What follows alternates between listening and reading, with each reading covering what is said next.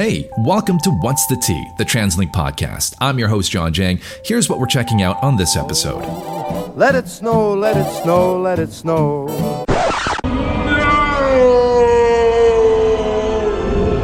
How do we prepare for the winter? Let's tap in to What's the Tea. The next station is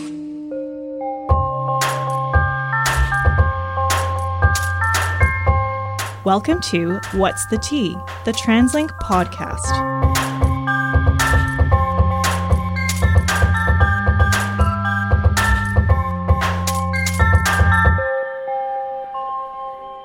Here's a true story. Metro Vancouver is a temperate rainforest. You've probably heard the nickname Raincouver at least a few times by now. And yes, while we have beautiful springs, spectacular summers, and gorgeous falls with a lot of rain in between, our winters can still be pretty nasty. And we're prone to some big snowstorms that can really slow things down or simply shut down the very idea of wanting to go outside. But public transportation is an essential service, and during these severe weather events, people depend on us more than ever so that they can reliably get to work, to school, appointments, or to just get back home. Ensuring that our system can reliably and safely perform in these weather conditions is an ongoing challenge because no two snowstorms are the same. So many variable factors are at play. Things like how cold is the temperature? What time is the storm going to hit? How much snow is expected to fall? And will there be a period of sunlight afterwards? Our hardworking teams across the Coast Mountain Bus Company and the BC Rapid Transit Company are constantly learning from previous experiences while making adjustments to put themselves in the best position possible when a storm is expected to arrive. But enough out of me. Let's hear directly from the experts who get the job done. Simon Agnew is a maintenance engineer at Coast Mountain Bus Company. He and his team are constantly strategizing the best ways for our buses to perform during the winter season. My first question to you, sir, whenever winter eventually arrives in Metro Vancouver, we know buses get stuck. What are some of the things that TransLink and Coast Mountain does preemptively maybe to try and avoid those situations? Starting in late summer, we start a program called our winter tire changeout, where we will go out and measure the tread depth on every single one of our tires we have. And then ones that are found to be below a certain value, which is still way above what regulatory we actually need to follow. So any of those tires are taken off proactively and replaced with ones with tire tread depth. That in itself is a monumental effort. Like if you look at how many tires we have in service, and on all our buses combined, it's over 10,000. Just doing that tread depth program is a lot for us. But it's something we think is worth it because, having more tread depth is a way to help push water and snow out. So we do that. We replace 60-foot buses with 40-foot buses on some of our routes. So, 40s do handle better in the snow than 60s do. So we do that. We have our TCOM center, our transit communications, in regular contact with supervisors and operators out on the road. So they're always, they're getting live updates on what the conditions are like and making adjustments there. We work with the municipalities to try to address key corridors that they should prioritize for snow removal. Then the other thing is the use of tire socks on some of those key locations that we've identified to kind of at least maintain some level of service for some of those routes. What are some of the more common issues that our buses face when there is snow and ice on the grounds across Metro Vancouver? What are some of those really common elements that seem to pop up year in, year out? First of all, topography here in Vancouver. I mean, we're obviously, it's a pretty unique environment in terms of just the terrain that we have to work on. It's like the hills here are, much more difficult to operate on than pretty much any other Canadian city, I would say, for the most part. I think the type of snow we get here is different. I come from Ontario, and I definitely would say like the snow here is much, much wetter. And generally the temperatures, they're kind of right around that freezing mark where it's really easy to compact that really wet snow and slush, and it almost turns into like ice. So could have just a few inches of snow, but as soon as it compacts, it just becomes so slippery to work on. You can be trying to sort of feather the throttle and provide just like a nice steady input, and even still like the tires can slip. They do have traction control which helps a little bit, but I think definitely like the idea of driving buses in general is they're not like super well designed for driving in like really slippery, challenging conditions. That's why we pick the tires that we do, is to try to give them the best chance that they can have to be able to maintain service and keep moving. Yeah, we'll get into the tires here in just a second, but I wanted to back up to what you said about the different type of snow. You coming from Ontario, maybe you can just explain, like, is it easier to drive in certain parts of Ontario because like it's drier? And what's the key difference for how a bus performs out there versus what we have to deal with here?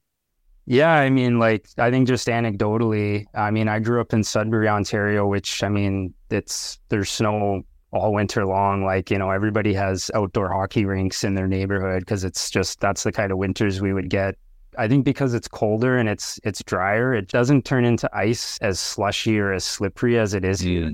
I think I can imagine the difference, but I guess until you've had that real life experience driving there versus driving here, it could be difficult to just kind of get that perspective. So I'm sure there's others listening right now who are like myself, who haven't lived out on the East or in places like that in Sudbury, Ontario.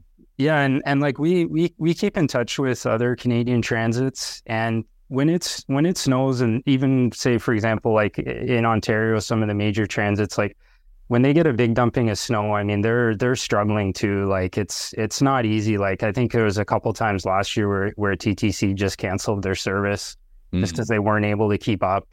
Because I mean, if you send buses out when the conditions are so bad like that, like the last thing you want to have to do is the bus becomes stranded, and then you got to go send out a tow truck to pick it up or somehow move it, or wait till it can move on its own, or so. When we do get weather like we're talking about, like they're definitely like just monitoring the conditions. Like we have weather stations throughout Metro Vancouver.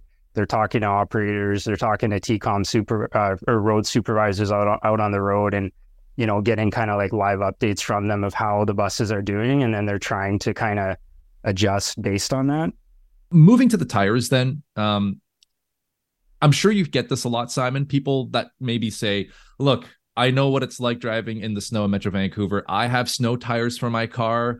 When it's, the end of October, I know I got to go and switch my tires out so that I can handle driving in the snow in these wet conditions. So why can't TransLink buses do the same darn thing? What is the answer to something like that? There's a number of different factors that I'll try to kind of help explain, and hopefully it'll kind of clarify some things. But I mean, for starters, like a transit tire isn't a normal tire or a truck tire. So like transit tires are specifically made for buses. So they've got things like increased sidewall protection because the buses drive often on curbs. So often you need to have extra rubber on the sidewall.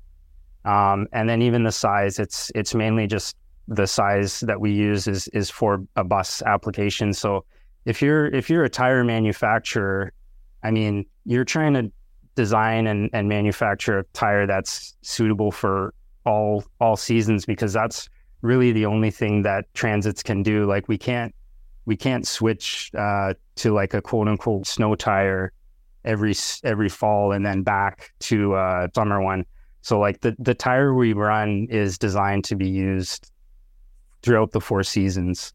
So when we look for a tire that has some sort of winter or snow rating, the only available test standard that we can go by is the Three Peak Mountain Snowflake. So technically the tire we run is a winter rated tire because the testing it's gone through is the industry standard for testing tires in winter, basically. Where things can differ a little bit is in the tread design. And that's why we're testing the tire that we are now. So it also has the Three Peak Mountain Snowflake. It's the same kind of general construction as our current tire. It's from the same supplier, but it has a different tread design. And that's what we're interested in seeing is how it performs in the snow and in the slush, but then also how it performs in the rain, because obviously like the majority of our winter operation is in rain, and then in the summer too, because like I mentioned, the tire we run is the tire that we use all year round. So we're going to be monitoring things like the snow, ice performance, slush, rain performance, tread wear, fuel economy, just any maintenance issues that may come up from running these tires over the course of the next year. And then, we'll just see how they do compared to, kind of like our current tire. Simon, I'll ask you this because, when it comes to traversing your vehicle in winter seasons, some folks are still, they're very passionate about using tire chains. And some people believe like this is the number one way you can get around town. Now, putting a tire chain on a car is different than putting tire chains on a bus. So maybe you can explain to us why tire chains are not really a standard operating procedure for us at TransLink and CMBC. We were assigned the task from Coast Mountain was see what sort of add-on devices are out there that can help improve traction on ice and snow. So obviously the first thing we thought was chains or cable chains. And so we did order some in. We tested them. There's a few things. Our buses, there's not enough clearance between the tire and the wheel housing. So when we did our testing, even at low speeds, you could hear the chains hitting the inside of the wheel well. There's a few issues with that. One, you're going to cause a lot of damage to the bus, also the tires, because we found even the tires were getting like gouges in them. The other thing was like the ride quality was just terrible. It was like really bad, really loud, super rough. And who knows what it would be doing to the roads as well. So I don't think the municipalities would like it if we were running chains on all of our buses. They're also pretty awkward to install. Like if you look at a bus, like there's not a lot of room to kind of reach your arms around and place a chain and then secure it properly. So that can be difficult. It was actually a co-op student who found the tire socks that we now use. They install so quickly, like it takes just a couple minutes. And for the driver and the passengers, like there's no perceived difference. Like you can't tell you're driving on them. We have a couple different places in Metro Vancouver that we install them on. And we tried to pick routes that are just are kind of like the most problematic when it comes to buses getting stuck. So that's why we've got like a UBC route, a route up to SFU, and then 2 routes on the North Shore.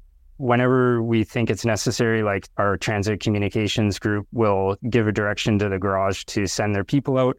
And then they go out and they're stationed at specific locations, and then they'll install the tire socks on and off buses that are just doing kind of like short trips up and down the route that they need to.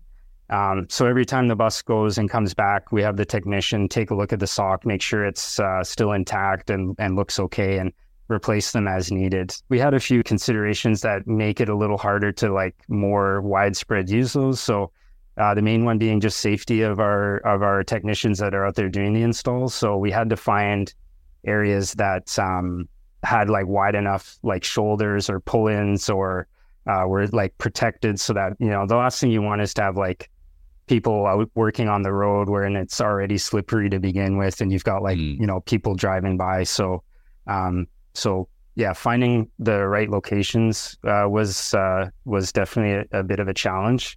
So that's another reason why we kind of just do them on a couple key routes. Maybe just like final thoughts. Is there anything that people should know when it comes to like all the work that kind of goes on behind the scenes, your team in preparation for winter? I mean, in an ideal perfect world, like we would want buses to perform 100% all the time, but we know that's not the reality of things. So what is the one message you would want to share to customers who understandably get frustrated when buses are delayed? And of course, Mother Nature throws a wrench in our plans. Yeah, no, for sure. I mean, I'm a transit user too, so like I definitely understand. I mean, we do everything we can, but we're also still always looking for new technology, new products out there that can help us even more. So yeah, that's why we're doing the tire testing that we're doing now. That's why we use the tire socks. We talk to other Canadian transits regularly and ask them what they're doing to see if there's anything we can learn from them. Really, when like you said, when Mother Nature still comes down with a lot of snow, I mean, it's never going to be perfect, but we definitely try to do what we can to keep the buses running. Buses remain the workhorse of our transit system here in Metro Vancouver, but the SkyTrain also requires special planning and preparation during extreme winter conditions. When we come back, we'll hear all about how SkyTrain prepares for winter. You're listening to What's the Tea, the TransLink podcast. It's time for another TransLink etiquette moment. Things you should and should not do while taking transit. Etiquette tip number 33. Don't be a blocking bunny. Give your fellow transit riders a clear path to disembark the bus or SkyTrain. Don't block those doors or aisles. It'll just make things harder for everyone. Visit translink.ca/etiquette for more. Welcome back to What's the Tea, the TransLink podcast. We're now in conversation with Mo Hasabo, Field Operations Manager at BC Rapid Transit Company, and Jen Byrne, a SkyTrain attendant, on how SkyTrain prepares for winter. Before I started working at TransLink, I used to really get excited about winter. You know, just like every kid, it's like, oh, snow, we love that. Oh, yeah. It's the holiday season, all these things. But Mo, you're shaking your head because when we say winter now, working what we do here at TransLink and at BCRTC, winter it's a tough time. It is not our favorite time of the year. Winter is not. So you were describing what STAs have to do, and on a hot summer day, there's a lot to do. But then you add winter and Mother Nature on top of that, it's a whole lot more. So just dispel for us, true or false, SkyTrain attendants can manually drive SkyTrains when it's wintertime. That is true. They can drive the trains, but we run it in automatic until it gets really bad, and then the SDA will take over. Right. And it happens during winter and during summer too, when we have an issue with the train. We'll be called on the radio saying, hey, we have a train that lost communications with the computer, and you will need to go and rescue it. And meaning that the SDA will have to walk, and if sometimes there's huge distance between two stations. For example, in the US and 22nd, the distance between those two stations are and it's uphill too. Similar to Moody Center and Port Coquitlam. That tunnel, the hike of that tunnel is quite the workout to go and train. Yeah. So now you are walking in the tracks all the way up to the train. You get on the train, and now you have few people that have been on the train for quite some time, depending on where you were at. Right. And now you have to make them feel like, hey, everything will be okay. I'm here to help you. You get on the train, and now you have to drive the train. Not only drive the train and drop people off to the next station, but also drive the train and trying to reconnect the train to the computer system again to control, so they can automatically run the system again. In the wintertime, it's totally a different story, because during winter, when it snows, there's no track intrusion alarms. Majority of track intrusions, we shut them down because we get false alerts because of the snow. Right. Block the laser, or it's too heavy on guideway, so trips the system.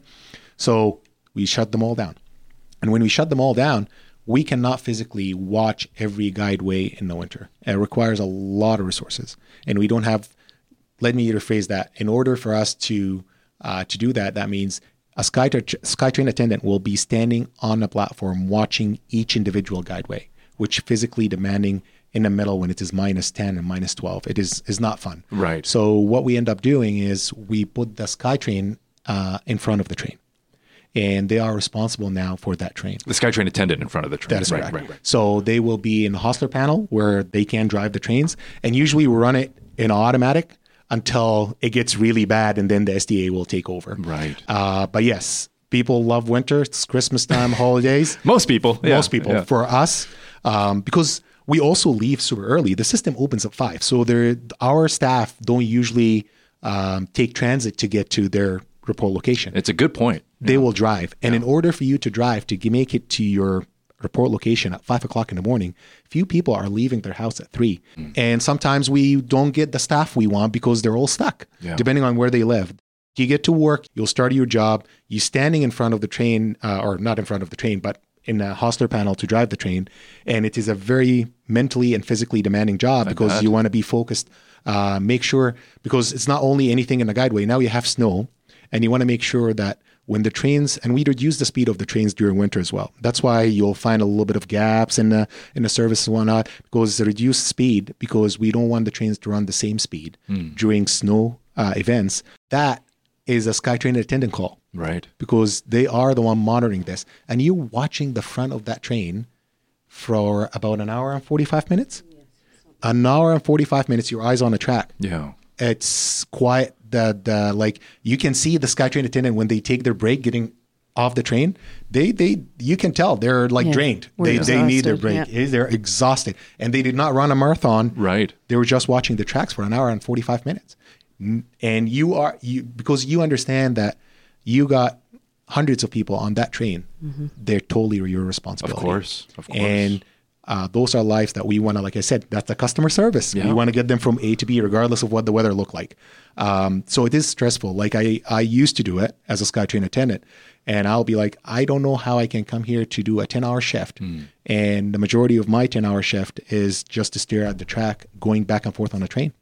And that plus whatever issues that happen on that train, of course, I'm responsible to deal with it as well. So that train basically is my responsibility during winter. But going back to the fact, like, yeah, it is. Winter events are not our favorite. Vancouver's, I understand, like the weather and the climate is changing. And what ended up happening is we used to have more episodes now of severe winter weather. And we are prepared every year to deal with that. But sometimes Mother Nature will win, regardless of what you're trying to do. So my advice for customers and passengers who are trying to get to work, well, they can't drive, so they're trying to use the system. The system will be open. But be cautious that sometimes we will ask you to, like, it's not going to be the same as July. Right. We'll try to get you where you want to go, but it may take a little bit longer when it's snowing than a regular day. Exactly. Because I think the message there is trying to get everyone there safely is more important than trying to get there as quickly as possible. That is correct. Because when you put things to manual, you just don't want to risk anything happening. So Jen, take us through what it's like for you when you have to be at the front of the SkyTrain. And keep in mind too, the average customer doesn't see this happening very often, right? That's right. So when you're suddenly, you've got that board panel open and you're in essence to the public, you're driving the SkyTrain. Correct. People take photos, they take videos, and they ask a lot of questions. It's not just a stressful job, but now you're under the spotlight of people, right? Yeah. So walk us through that experience. It can be pretty stressful at times. Not only because you're so focused on the guideway and making sure there's no trees, no, objects that are going to harm the train or the tracks, or when you're coming into the station, you have to really watch and make sure nobody's going to fall. Right? Because we do have that sometimes. There's medical situations where a person faints and falls into the tracks. So when the train's pulling into the station, that's the most stressful time for us, is because we're watching every single second. Because if somebody does fall in, we have to turn the train to manual and stop the train. Right. Right? So that's a scary situation to be in. But also, like Mo said, we're responsible for the train. So if there's door issues, which happens a lot in the winter, the doors freeze. So the train can't go unless the door issues are fixed. So we have to go through a process and try to find which door it is, and then we have to isolate it. And there's been times where we've been on a train and we've had to isolate 6 doors, right? And to the point where there's so many of them.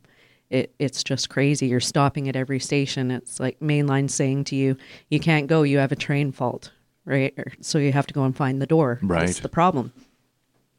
So we're dealing with all that. But then, like you said, there's people asking me questions. And when I'm doing it, we call it sweeping. When I'm in sweep position, I cannot turn around. I have to face the guideway constantly. And it's hard to answer questions for people when you can't look at them. Human nature, we want to make eye contact. Exactly. Right? Yeah. And they think that maybe I'm being rude or something like that. But I just say to them, I'm sorry, I'm doing something safety critical, so I can't look at you. But I'll try to answer the question as best I can, right? So it's tough. It is. It's tough. Yeah. Well, I'm glad you brought up the door issue, too, because during winter, this is a very Canadiana aspect of the way that we use hockey sticks to clear out some of the ice and snow that build up on those doors, yes, right? That's right. So it's a very small gap in between the door and the train. So it's not the SkyTrain attendants that do it. We have guideway people out there that are helping us. Ah, okay. So they'll be on the platform and they'll go with the hockey sticks and run it in between the doors. So it prevents them from getting stuck. So that is a huge help to us because then we don't have to worry about as many door issues. But it's a great tool out there and very Canadian. Mo, why is it a hockey stick? Like, isn't there some sort of professional tool that is designed to do this exact job? I honestly don't know the background. I think there is a vehicle person in our company that came up with the idea of the hockey stick. And I think it was the fastest and the best way of doing it. It is the perfect size for the gap between the door and the train. Like Right. it fits there perfectly. It takes about 10 seconds to do the job for one door, and then we'll move on. And I guess it is easier to transfer too, because you don't require any training to use a hockey stick unless you want to go professional. But so we have a few in every report location. Interesting. You walk into a supervisor office and you'll have like if you're a stranger, you'll be like, why do you have hockey sticks in the back here? But we use them for the winter. And I think who came up with the idea is a brilliant idea because each individual can just have one hockey stick and run on one side of the train to clear the ice. Like I said, it is very easy to transfer. It is not a tool that you need to be getting any training on. And it is the perfect size. I don't know how that worked, but whoever came up with the idea, I give him big credit. They're our lifesavers because they come and they clear the ice, and that will keep the trains running. Right. Like, will keep the trains running. Right. And you don't have to worry about where to store them because you can just go to the store and get another one. There you go. Yeah. And I think it adds a moment of levity for customers too. Like they probably aren't expecting to see, a SkyTrain employee with a hockey stick, but it works and it's Canadian. We live in Vancouver. Why not? Exactly. The truth is, there's really no such thing as perfect performance during extreme winter events, but the work that goes into putting ourselves in the best possible position to avoid significant delays is truly remarkable. It's a all-hands-on-deck approach between our frontline staff, our maintenance teams, engineering, planning, operations control, everyone to ensure that we can get you home safely. Now, it may take longer to get that done, and it may not be easy, and at times it can be very frustrating. But it's important to remember that during times like these, we're all in this together. After all, we want to go home too. My thanks to Simon Agnew, Mo Hasabo, and Jen Byrne for providing us with their insight on winter preparations, our friends and colleagues at Coast Mountain Bus Company, BC Rapid Transit Company, and the maintenance teams working hard behind the scenes to ensure reliable service. A special thanks to producer Alan for shoveling my driveway, and you, as always, for listening and subscribing. My name is John Jang, and until next time, have a safe trip.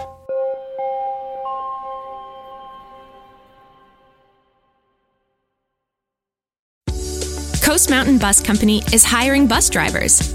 As one of BC's top employers, they offer many perks, including paid training and exceptional benefits. Apply by May 22nd at translink.ca/drive.